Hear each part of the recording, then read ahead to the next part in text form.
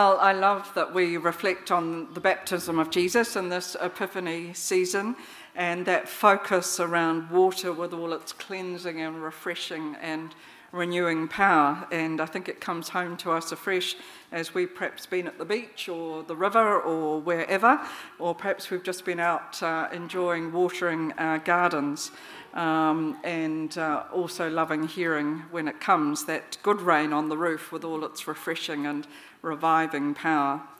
Of course, there's also been too much rain up north as we think of our friends up north with the floods, and I was just up in Auckland for a little while the other week in the middle of that cyclone when it certainly was sort of hot and wet and windy and not too wonderful. But of course, we never take that water for granted. Helen, I think just go on to that next slide.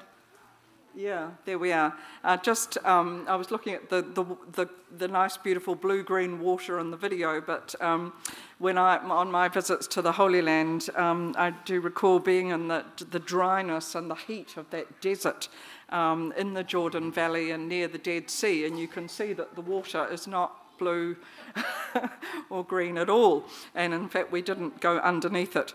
But just remembering that it is the lowest place on earth and one of the hottest places on earth. And of course, pilgrims and tourists go there these days to cover themselves in that therapeutic Dead Sea mud and to float in the salty water. But near here, in Jesus' time, there were actually communities who lived out here in the desert. And one such community that we know about were called the Essenes. And they'd withdrawn from the cities. They were saying that they thought life there in the city was corrupt and compromised. And there was a real sort of move of the Spirit. They went out in the desert and they were waiting for the long-promised Messiah. And so there were those who were out there waiting for God, praying for God's Messiah to come. There'd been a long 400 years when they hadn't been hearing from God. And so there were those who were really out there longing for God to come. And of course, the birth of Jesus that we've just celebrated took place in that context of people, good people who were longing for God to come and redeem his people and looking for God to intervene in the world. And it's sort of hard for us to reach back through the centuries and to think of Jesus there and to think of John the Baptist and those prophetic figures like John the Baptist, but they were certainly there, and they were the ones who were fervently calling out to people and saying, we need to change our ways and to change our world. And in some ways, it's not very different now, is it? 2,000 years later, who are the prophets among us? Who are the ones who are calling out like John the Baptist did? And of course, John, son of Elizabeth and Zechariah, as we saw, cousin, we think, of Jesus, was one of those. And of course, known to us as he's come down as John the Baptizer or John the Baptist. He was out there in the desert living a really rugged, simple, ascetic sort of life, grasshoppers and things and wild honey, telling anyone who would listen that they needed to change their ways and change their lives. And interestingly enough, although quite a lot of other people had other disciples with them, he did have some disciples, we think, and some of them eventually he encouraged to follow Jesus. He was saying, the kingdom of God is near. Look out for the king. You need to be keeping your eyes open. And he urged the crowds who came to him. They thought he was a bit strange, but strangely attractive. You have to change. You have to turn away from ways of life that were often corrupt and unjust. In some ways, things were not so different. And he said, repent, literally means to turn around on the spot, to turn around and face in a new direction and follow this Messiah who is coming. And John was saying he's not here yet, but he is coming soon. And of course, today we remember that moment when Jesus walked into the River Jordan and John baptizes him. And we can forget perhaps how shocking this was, because John was saying, people repent. And John even says to Jesus, hang on a moment, shouldn't this be the other way round? John saw something in Jesus and said, shouldn't you be the one who's baptizing me? And yet Jesus says to him, this is the way it needs to be at the moment. This is the way for things to be done right. Jesus was acknowledging that he was coming as a human being like us, and he too was willing to submit to the ministry of someone else. He came in great humility and to identify with us. And I think that's rather lovely, and it's a pattern we'll see in Jesus' ministry going right through, that he will wash Peter's feet. He will allow a woman to anoint him.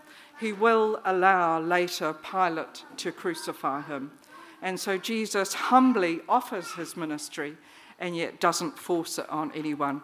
Just a couple more pics, Hannon just going on there, the same place, just by the River Jordan there. It's now, this is on the Israeli side, it's now been made a pilgrim place where you can step into the water, and then on to the next one. There's the place, the palm trees. It's just recently been developed because it was very much on the border between Israel and Jordan, and there were over 4,000 mines that the whole place needed to be demined, which reflects on just the way things have been. And in the next slide, I think you can see the soldiers who are actually on both sides of the river. Only sort of from one side of this room to the other, the Israeli soldiers on one side, the Jordanian soldiers on the other, just, shall we say, watching each other. So it's still a place of conflict and reminds us of so much polarization in the world, and we're very aware at this time of Ukraine and Russia, and I hope too we'll be keeping in our prayers Andy Bagshaw and Sue and Philip at this time, as we really hold them within our love and just really are praying for those ones there who we just don't know what's happened, but God knows, and we pray for them at this time.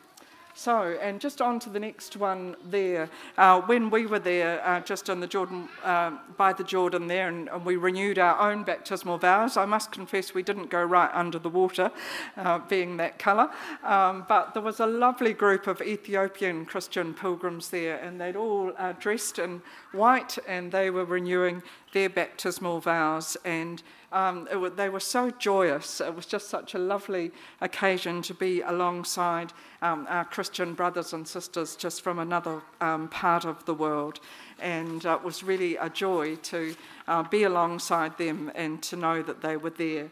And I think just in the last one is one of my favourite pictures. This guy reminded me of John the Baptist. I thought he was just such a lovely guy with his little girl there. And I just thought, there's your modern day John the Baptist. So we have that lovely image of baptism and our common baptism, just as Jesus received baptism, human like us. And we have all sorts of images we use when we talk about baptism, washing and cleansing, new birth, all those lovely images of water and life. But of course, also we're very aware that it's also a very powerful image of drowning to the old life and rising again to the new life. And that's an important image as well. John proclaimed that baptism of repentance, leaving aside, turning aside from the old life, going deep down into the river, wade in the water, as Wendy's song there. And it's a lovely image that we are called again to go into the water and to turn, and at the beginning of this new year, to reorient our lives into the river of God's Spirit, to get back into the flow of the river. Being immersed in the river, and we have to learn, don't we, and perhaps it takes a lifetime to learn to go with the flow of the Spirit. And also that going under and coming up again are constant parts of life. And sometimes when we feel that we're drowning, we just reach out our hand to Jesus and say, hold on to me. Hold me tight when this river seems to be flowing too fast. And sometimes we can be there on the bank thinking, I'm not sure whether I even want to put my foot into the river of this year. And yet we know that Jesus goes there ahead of us, and we can get back in the water too. Someone said, all our life is touched by ocean, but we stand on the shore of what we know. All our life is touched by ocean, but we stand on the shore. You know when you stand at the beach and you put your feet in the water and you feel like you're going backwards, you know, when you look down at your feet and you can see the water running through.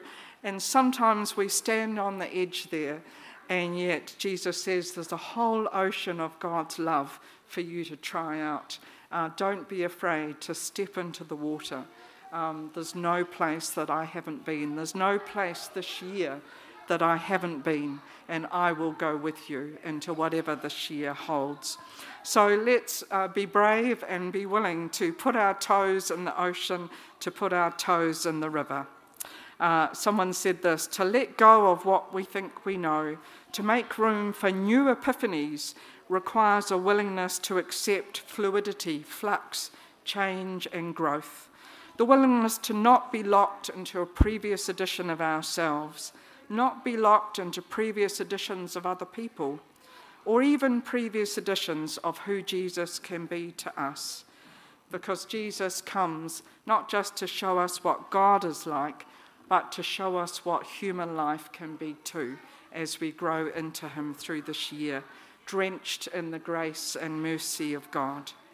So as we think again of baptism, that gateway to a rhythm of life that refuses to become spiritually dried out, and sometimes we all have times of feeling spiritually dry, and today's a day to come to the water again, to stand under that shower of God's rain and God's love, the Spirit of God who is water, the one who says to us, come, drink, live.